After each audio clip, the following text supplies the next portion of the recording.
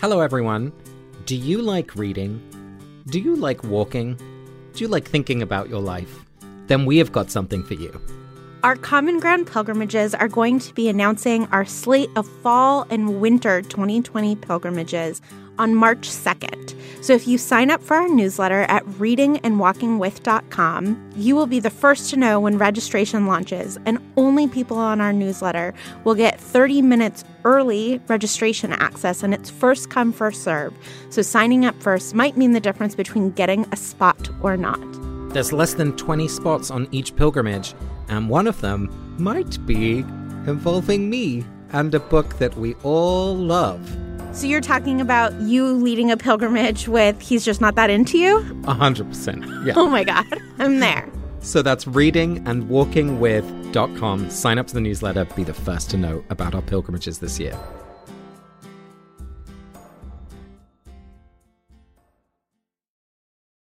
Chapter 16, Professor Trelawney's Prediction.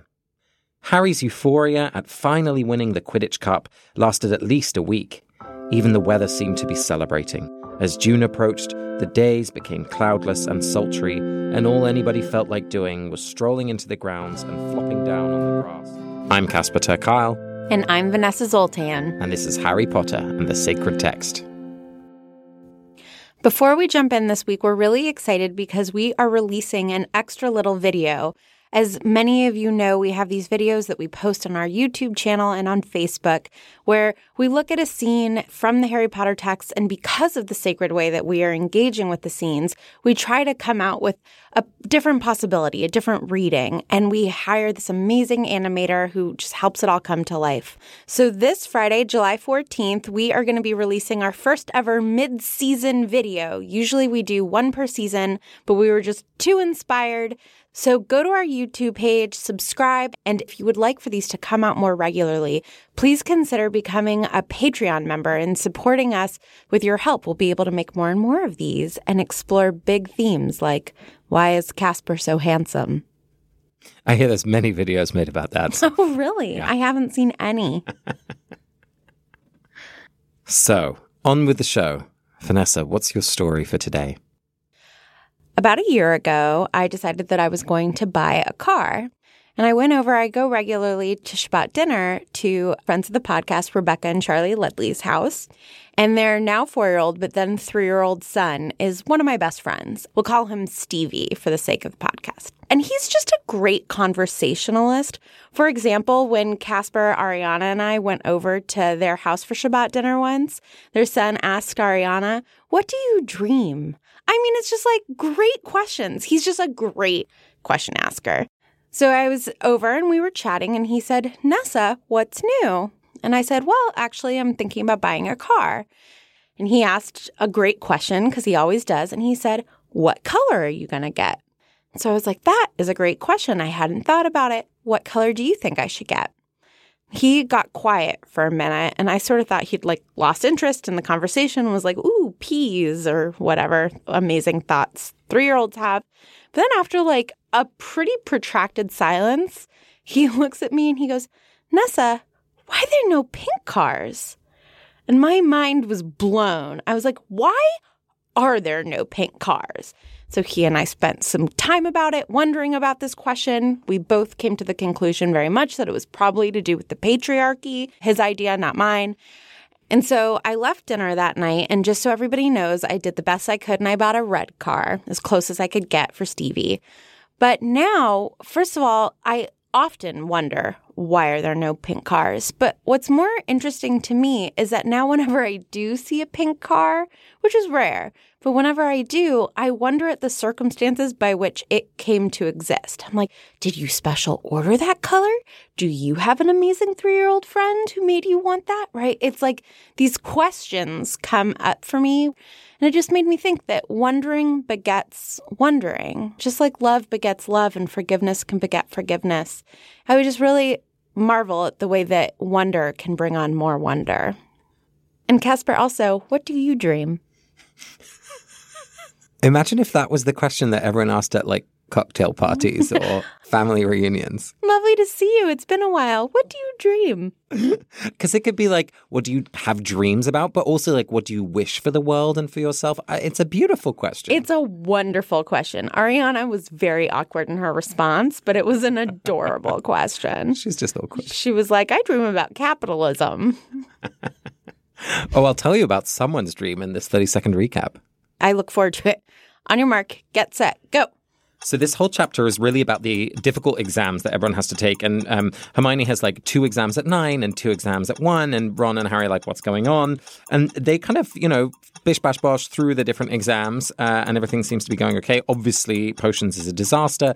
But then they come to the 1-by-1 divination exams. And everyone's like, oh, you just make something up. But you can't tell anyone because if you tell someone, then she thinks she's going to see horrible things. Harry goes in, says he sees Buckbeak escaping. But then she goes into a prediction and says Voldemort's coming back.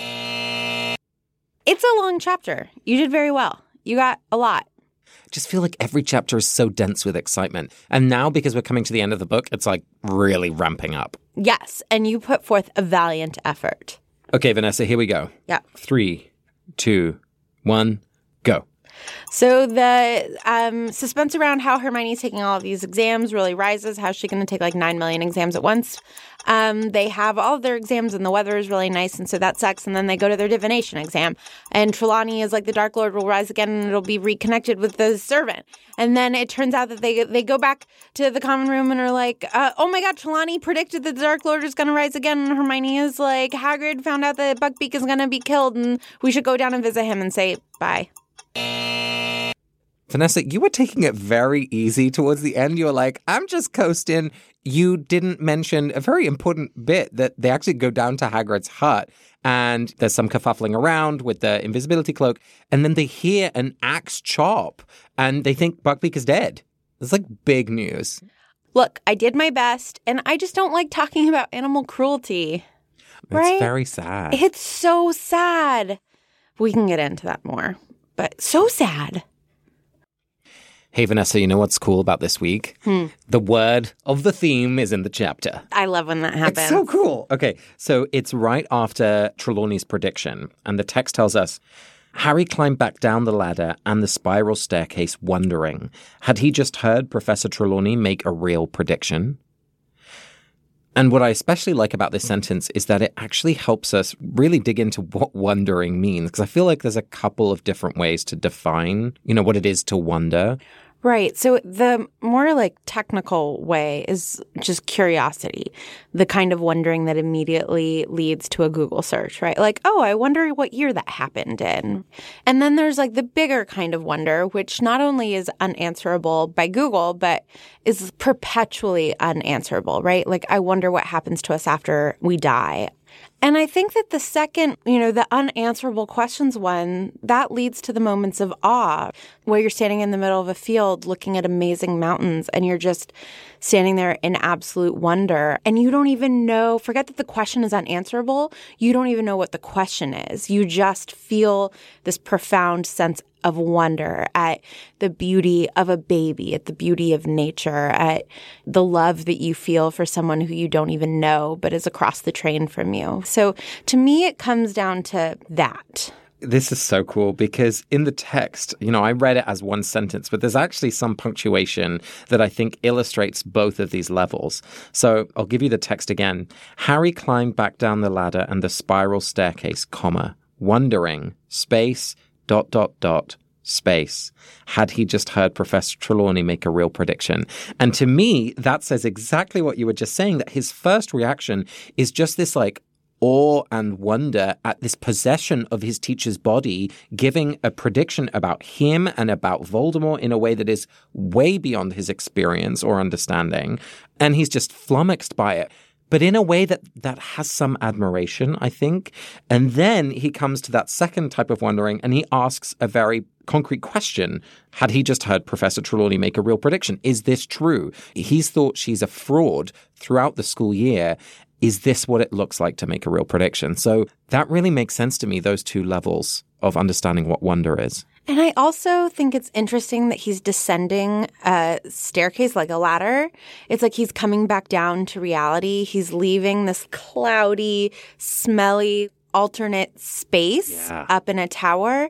And then as he comes back down, he's wondering a more concrete thing. He's like, okay, this is probably verifiable. Was that a real prediction or was that not? I can run an A/B data test that will tell me, whether or not, right? Like, and he can. Within 24 hours, he's going to have an answer to the second wondering, but the bigger awe wondering and the role of Trelawney and predictions and fortune telling, that is something that we're all going to be wondering at throughout the series. Well, and not just the series, but kind of in our own lives. I don't know, I walk through a city street and so often there'll be a little sign of, visit a psychic here or palm readings available. I think so many of us look for those kind of fortune telling experiences because we're grappling with questions that are beyond our own knowledge. Yeah, it's not just in the book, it's in our lives. It's very much in our real lives because I just went inspired by these books to have my tarot read. And it was amazing how much I felt comforted by having this man tell me things that, whether or not they'll end up being true, it was a real pastoral spiritual experience to just have someone talk to me about my future in this confident, lovely way. Well, I really like that idea because wonder doesn't happen by itself. I think sometimes wonder needs some structure around it because especially in our world, we live with yes and no answers and we need clarity and strategic plans and timetables and all of that kind of thing. And yes, that's what you need to run a train system. But to make meaning of the biggest questions and the most difficult and wonderful experiences of our lives, a timetable is not going to help with that. You need something that enables you to ask questions and think broad thoughts in the presence of beauty. And I think in some ways that's the missed opportunity with Trelawney in these books is that she could represent and teach something which is so powerful. In divinity school, we call it meaning making. It's essentially how do you use stories and images and songs and ritual and potentially tarot cards or, glass orbs and tea leaves to help one another ask life's big questions. And I think we see both Ron and Harry to some extent, and certainly Hermione dismiss that skill, especially in this book, when, Lavender and Parvati are actually embracing that and probably training to be like wizarding chaplains. Yes, I love that. They are priestesses. Oh my God. But also what is so interesting is that Harry actually has a true premonition in this room. Ooh. So I think he's an amazing example of sort of faking it till you make it. So he's in this room in which he is ritualistically being asked to have a prediction. And because Hagrid and Buckbeak are on his heart and on his mind, he says, I see a hippogriff. And then Trelawney pushes him through some rigor, whether or not these are her intentions. And out of love, Harry, I think, realizes how important it is to him that Buckbeak ends up okay because he says that he sees Buckbeak fly away. And wouldn't you know it, Harry is going to be the one who makes that happen. And I wonder if it is because of the rigor of this room and being forced to articulate this to himself that he's able to then make it happen later. Ron has been trying to protect Buckbeak and Hermione has, but Harry has been sort of out of it. So in this moment, I think Harry realizes, no, it's actually really important to me that Buckbeak escapes. Yeah, maybe it's the secret, that idea of if you wish for something to happen, then it happens. Again, I don't know how much truth there is in that, but it certainly frames his mind to think about helping Buckbeak escape that, might shape his plans just a couple of chapters ahead. And I think that there's an important distinction between the mentality of the secret and self-fulfilling prophecy, right? Believing in yourself, not if I believe in myself, I can learn to fly and start jumping off of buildings, but if I believe that you can help in the criminal justice system, then you are more likely to go out and train yourself to be able to help. Yeah, I think that Harry visualizes himself helping Buckbeak and circumstances conspire for that to become possible. And Hermione can, mess with time, which helps. But yeah, I think that he has a real premonition. But Casper, what do you make of the irony of the fact that Harry has a true prediction and then Trelawney has a true prediction, but Trelawney is nope, no new predictions happened in this room right now? Yeah, it's fascinating. Right after she kind of finishes her trance, her head falls forward. And then she says, quite suddenly, I'm so sorry, dear boy, she said dreamily. The heat of the day, I drifted off for a moment. And Harry's like, did you just predict that Voldemort was coming back? And she's like, what? No, he who must not be named. My dear boy, that's hardly something to joke about. Rise again, indeed. I would certainly not presume to predict anything quite as far-fetched as that. So she's totally undermining the prediction that she's just offered. And I don't know, there's this just enormous irony that she's so intentional and controls the predictions that she's giving in the classroom, about Neville and the pink teacup breaking. And yet when she's actually making a prediction that's coming from way beyond her own intention, she invalidates it. I feel like she's reacting to her own talent in the most destructive way. Like she's not allowing herself to wonder at the amazing thing that's just happened. What if she'd said, oh, really? I thought I dozed off. What did you hear me say? Yeah, I feel like she's like constantly using this skill to manipulate people.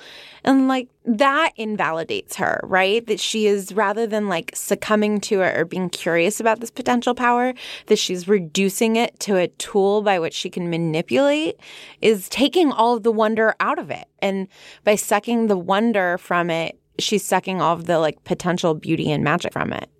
Exactly. One thought I had thinking about this is there an age dynamic to that pattern?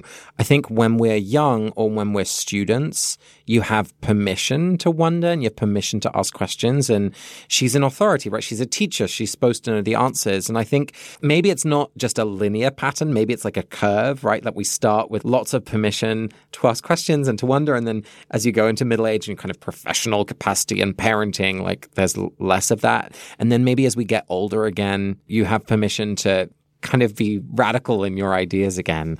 Does that make sense? Yeah, I feel like it's something that I hear about educators, that it's like, oh, I really like it when a teacher will say, oh, I don't know, but let's look that up together. And I think that that's true, but also I think it's a fine line, right? We want our professionals to have the answers. And so, yes, to some extent, I want a surgeon who's like, well, let me look that up. And on the other hand, I want a surgeon who just knows. And so I think that sometimes we pretend that we have less wonder than we do in order to instill confidence in others. And I think when you have more authority than somebody else, it is your responsibility to some extent to perform that authority and then secretly wonder and go look it up to make sure you really know. But I'm okay with people faking it a little bit. Well, I think that takes us back to the two different kinds of wonder, right? Like, yes, I want a surgeon to, even if he doesn't know the answer, to like maybe not share with me that he doesn't know, but quickly use his kind of Googleable type questioning, right? The wonder where the answers are knowable to figure it out. But I think it's dangerous when we try and say that we do know the answers to questions that are unknowable. I think we've seen, certainly in religion, this is what happens when you die, A, B, C, and if you behave incorrectly, then you're going to D, the hell station, or whatever it is. I don't know, like that has been really dangerous and destructive. So I feel like we need to differentiate between the types of wonder. Absolutely. A surgeon who is like, I promise you that no matter what, you're going to come out of this surgery with XY results. That is a kind of confidence that I don't want. Don't try to answer unknowable questions. But if it's something that you can look up when I'm not looking, if you can like do a quick search on your phone and then be like, yes, this is how many aspirin you should take, because that's surgeon's job, is to tell you aspirin quantity. I'm just super fine with you faking it. That makes sense. The other thing that strikes me is that, because we're seeing so much stress at this point in the story, right? All the exams that are happening, Buckbeak's impeding judgment and execution, all of that stress doesn't allow for wonder. And I think we need unstructured time and few responsibilities, right, to allow ourselves or to kind of find a bridge into that part of ourselves which is comfortable with wondering and not knowing. And I love that at the beginning of the chapter, we have this little picture that paints that, right? There's this easy, lovely summer day and the squid is propelling itself dreamily across the lake, right? There's this like very pastoral scene where you can imagine lying down on that warm summer day and kind of looking at the clouds and wondering, but no one is doing that because everyone is freaking out about, revision for history of magic. Revision means studying in American. Oh, do we not use that word here? No, we don't revise. Revise is to fix here, not to study. Thanks, Vanessa. I didn't realize that was a different word. Yeah. But I do think there is something interesting to this because Harry suddenly starts drawing on knowledge that he learnt in a similar moment earlier in this book. When Florian Fortescue was trying to corrupt him with capitalism, according to you. Right, giving him those free ice creams. But not only were there free ice creams, he was telling lots of stories about medieval goblin wars. And suddenly Harry is drawing on that knowledge for his exam. And it just made me think, like, when do we learn best? Do we learn best in this stressful environment where, we're trying to cram in knowledge 30 minutes before an exam? Or do we learn best when we are in this, like, spacious, sunny, ice cream-fueled time of learning about history? That just struck me as interesting. Absolutely. And I want to get to that. Just first, I want to say you sure have changed your tune on Florian. I'm glad you've come around to the ice cream side of things. I'm full of multitudes. I don't know if this is true, but something I read once about Ben Franklin is that he would take a nap in the afternoons on a cot and fill his hands with pebbles and then lie down and have his hands on either side of the cot because he found that he had his best ideas right as he was falling asleep. And so he would try to fall asleep with pebbles in his hands, and then as he was falling asleep, his hands would let go, and the drop of the pebbles would wake him, and then he would write down and keep a diary of whatever it was that he was thinking about right as he was falling asleep. And given that this is the man who, like, invented the bifocals and created the first public library system and the first public firehouse and a million other things, I just think there's something to, like, creating that spaciousness for ourselves, right? Like, he was a busy guy, but he created that spaciousness, that, like, chocolate ice cream spaciousness where real learning happens. What? That's what I call it. Chocolate ice cream time is when I learn.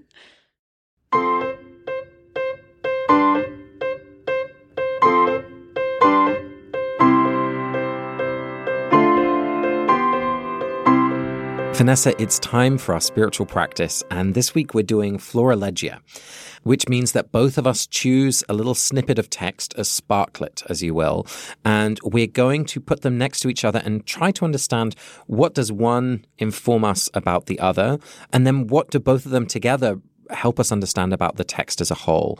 So again, an old monastic practice where monks would take bits of the Psalms, put them together, and really kind of create a new text, as it were, from these different sparklets. So what did you find in this reading? So the bit that sparkled at me was he had provided a large tub of fresh flobberworms. What about you? I chose just 3 words. Tonight before midnight. So let's put those next to one another. So I'll read yours and then I'll read mine. He had provided a large tub of fresh flobberworms. Tonight before midnight. So what led you to choose this piece of text, Vanessa? I mean, I love the word flobberworm and the alliteration of fresh flobberworms. I just love the sound of this sentence. He had provided a large tub. And I love that Hagrid is, like, providing large tubs of magical creatures to students. And I know that this is an easy exam and, and that Hagrid is depressed right now. But still, like, what an amazing effort for a teacher to go through to, like, get a large tub of fresh flobberworms and bring them for students to learn from. So, yeah. I don't know. I think it's just weird and beautiful. And what's interesting is that there's the alliteration at the end of the sentence, fresh flobberworms, but also at the beginning, he had. So, I don't know, there's like some mirroring happening here, and I'm just trying to think what that might mean. Like there's a circular, wait, Vanessa, flobberworms, you said it's like an easy exam because the whole point of the exam is to keep them alive.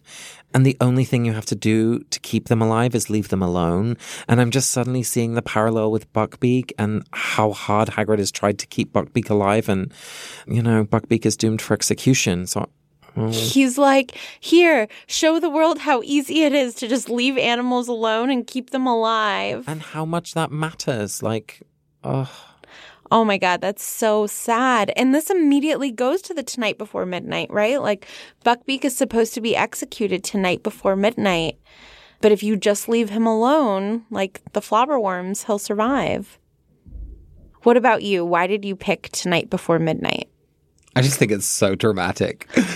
This is in the midst of Trelawney's prediction, tonight before midnight. It's like how every great prediction should start. It has something of like a fairy tale in it. There's a precision, right? It is tonight, but it will be before midnight. And it's interesting because it's not the witching hour, right, which is later. It's after midnight in the very early morning. This is still kind of in the late evening that this will happen, whatever she's predicting. I don't know. So there's an immediacy to it and a drama. I'm just all about the drama. Yeah. And what's so great about tonight before midnight is that, again, it gives this like end time. So it's verifiable. It's like this either happens by midnight or this prediction isn't true. But it's vague enough that it's like sort of any time between like 5 p.m. and midnight, but definitely by midnight. So I think it gets to like the heart of wonder of like, you're not exactly sure when, but definitely by this time. So Vanessa, now let's really read them next to one another. And sometimes it's fun to change the order in which we read them. So do you want to read mine first and then yours? Yes, happily. Tonight before midnight, he had provided a large tub of fresh flobberworms. Ooh. So we're now looking for, what can we learn about one from the other? What's the relationship between the two? And I mean, one small thing, just as you read it, that struck me was that Hagrid's had to go out and collect these flobberworms. And I guess I hadn't thought about the labor that had gone into preparing the necessities for this exam. Is there anything else that strikes you? Tonight before midnight, he had provided a large tub of fresh flobberworms. Yeah, the two together, I think, speaks to how many little things have to happen in order for any given thing to happen. We never know the different things that transpire in order for our lives to unfold. And the tonight before midnight, I feel like the drama of it and the specificity of it and the limitations of it speak to that of like tonight before midnight, he had provided a large tub of fresh flobberworms. Like if he had done a different exam, who knows how the rest of the day would have gone, right? So even providing the fresh flobberworms is like part of this landscape of things that end up happening. So what if Hagrid had done an exam on squids, maybe Voldemort wouldn't have risen. But if we truly believe in predictions and prophecies, it would have still happened, but a different way. Yeah, but do we? Dum, dum, dum, dum, dum. These things are complicated. I mean, the other thing that strikes me, Vanessa, is that, flobberworms we know are not very dramatic creatures, and this tonight before midnight is such high drama. I don't know, in a way that kind of points to how these books work as well, right? Like there's the monotonous everyday, the squid pleasantly going across the river, and then suddenly we're fighting the Dark Lord, And I feel like, I guess I'm asking myself, is that how life really is?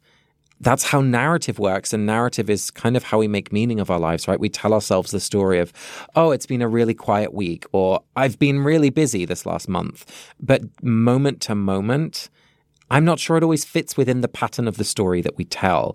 And so again, it just makes me think of what if someone else had told us the story of this whole experience, right? The Prisoner of Azkaban and Hermione Granger. We would just get such a different story being told about exactly the same events. And Luna Lovegood, who's like here, but we just don't know her. Right. Like Luna's hanging out and she's like, hello, I'm interesting. I can tell you about flobberworms. I always think that that's interesting when somebody says, oh, I had the worst day. And then they tell you about their day and it's like one bad thing happened to them, but actually there was no traffic. It wasn't like everything went poorly. And when I did my clinical pastoral education in an emergency department, it was the starkest example of like high drama and complete monotony. So I would only get paged if there was a level 1 or a level 2 trauma. So like either a dead or dying person. That was the only time I would get paged. And there was literally nothing to do when you weren't engaging with either a dead body or a dying person. So I would watch YouTube videos of like Jennifer Lawrence's acceptance speeches. That's high drama. High drama. And then get paged and have to deal with like a life and death situation. 8 hours would pass with like, I wonder what Mindy Kaling wore to the SAG Awards last night.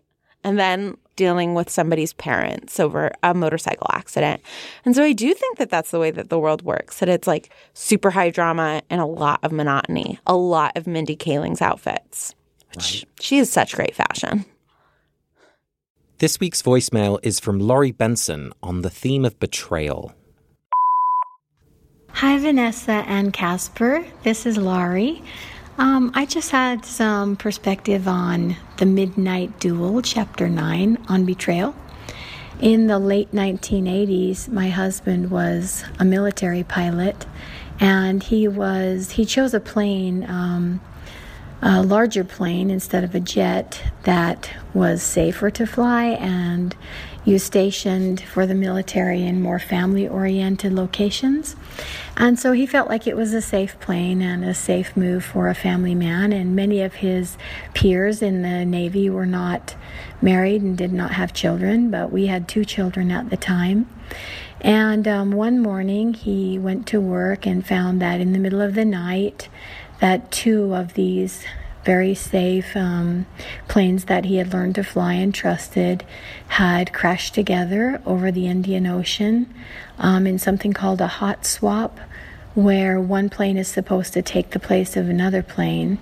And for whatever miscommunication that happened, the plane taking the place of the other plane came right up underneath the belly of the plane, and they burst into flame. And 27 of his friends were instantly killed. And it was such a hard day for our squadron and for the military base that we lived on. Everyone was very close.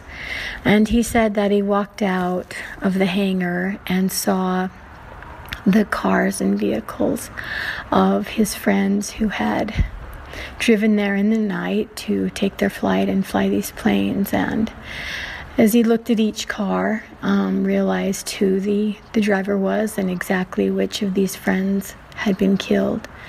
And when he came home, he was inconsolable.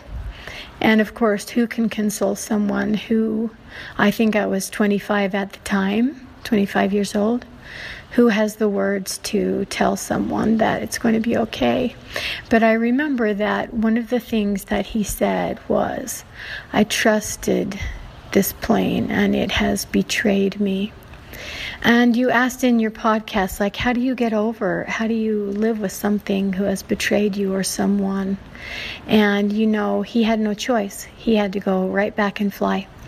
And I think in his case, getting over the betrayal was time and more practice and sticking with the thing that had betrayed him and continuing to fly it and having more time and experience in a healthy way.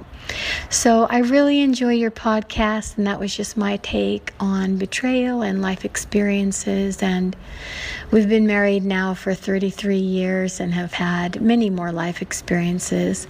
And I think how to get over betrayal is to carry on. Just carry on in the same way and trust that life works out in the end. Thank you so much, Laurie. I'm so struck by the clarity of this memory, more than 20 years later. And I really appreciate you bringing in this dimension that betrayal isn't just something that happens between people, but that it can feel like it happens between a machine or a process, something that we trust that then doesn't do what it's supposed to do. So thank you so much for sharing that story. I really appreciate it. So Casper, now we each get to bless someone. Whom would you like to bless this week? I think I have to bless Hagrid. At this point, he is really resigned to the fact, the executioner joins the committee. So it's a foregone conclusion what they're going to rule in the appeal. And he's not even angry. He's just so sad and resigned and is trying to make the best of it for Buckbeak. So he lets Buckbeak go outside and he says, I think Buckbeak should see the trees before he dies. And for all his faults, Hagrid is just the embodiment of care and love. And yeah, I guess this blessing is for anyone who's facing something which feels insurmountable and is trying to be kind and loving in the face of real tragedy. How about you, Vanessa? I would like to bless Professor Trelawney for the moment that we talked about, which is that after she has this really profound prediction, she comes to and justifies that she was napping. And I think that all of us, when we do something amazing, we want to dismiss how awesome our accomplishments are. And so I want to encourage anybody out there who's just done something amazing not to say, oh, well, I was just really lucky, but to really celebrate that there aren't a ton of moments in Professor Trelawney's life in which she has these real moments of prophecy, and there aren't a lot of moments in which we truly get to celebrate ourselves. And so if you are having one of those moments, I encourage you to just say, yeah, I just predicted the future, and just own it and celebrate it.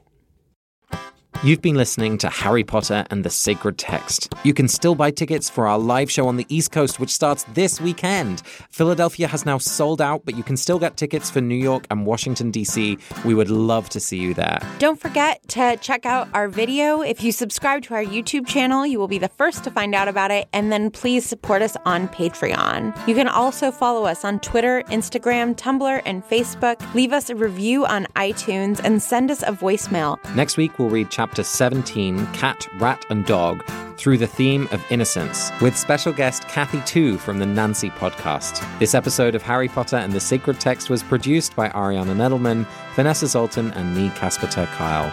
Our music is by Ivan Paisau and Nick Boll, and we are part of the Panoply Network, where you can find ours and other great shows on panoply.fm. Thanks for this week's voicemail to Laurie Benson, to Rebecca and Charlie Ledley and their delightful son, who's not called Stevie, and Stephanie Purcell. What is the Big Dipper?